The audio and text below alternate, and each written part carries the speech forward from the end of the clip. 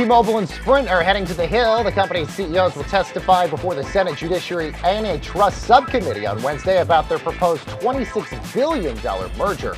Now, both the FCC and the Department of Justice will need to sign off on this deal. Critics fear a T-Mobile-Sprint merger could actually drive down competition in the telecom space and negatively impact consumers.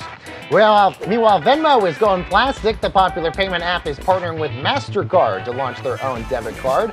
There's no sign-up fee, and the card can only be used here in the United States. Venmo users can actually get on the wait list now for their physical card.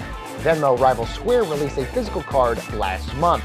And Apple wants to prevent you from reading any fake news. The company is hiring human editors to curate exclusive content about the midterm elections. Apple is going to post a limited number of stories shared by their editors rather than publishers. The move comes as the tech giant works to limit the spread of misinformation.